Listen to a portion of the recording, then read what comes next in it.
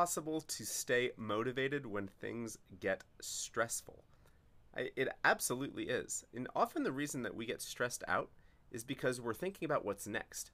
We're thinking about what's coming, and it's causing us to be stressed out about the current thing that we're doing or what we're experiencing right now.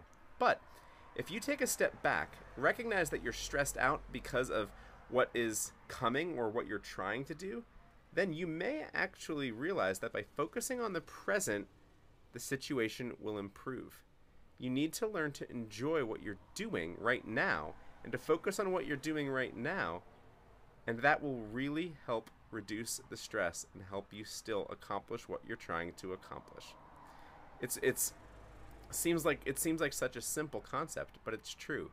Instead of thinking that you'll only be happy when a certain task is over, what if you could start enjoying the process? What if you could start enjoying what you're actually doing?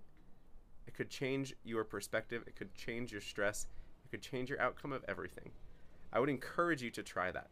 Try to focus on the present and not just focus on what's next, or just focus on only being happy when a task is completed. And I actually have made my success handbook available for free at brandonhensinger.com/success-handbook. Check it out. You can download it for free, no strings attached, and get a lot more success tips that will help you on your journey. Thank you.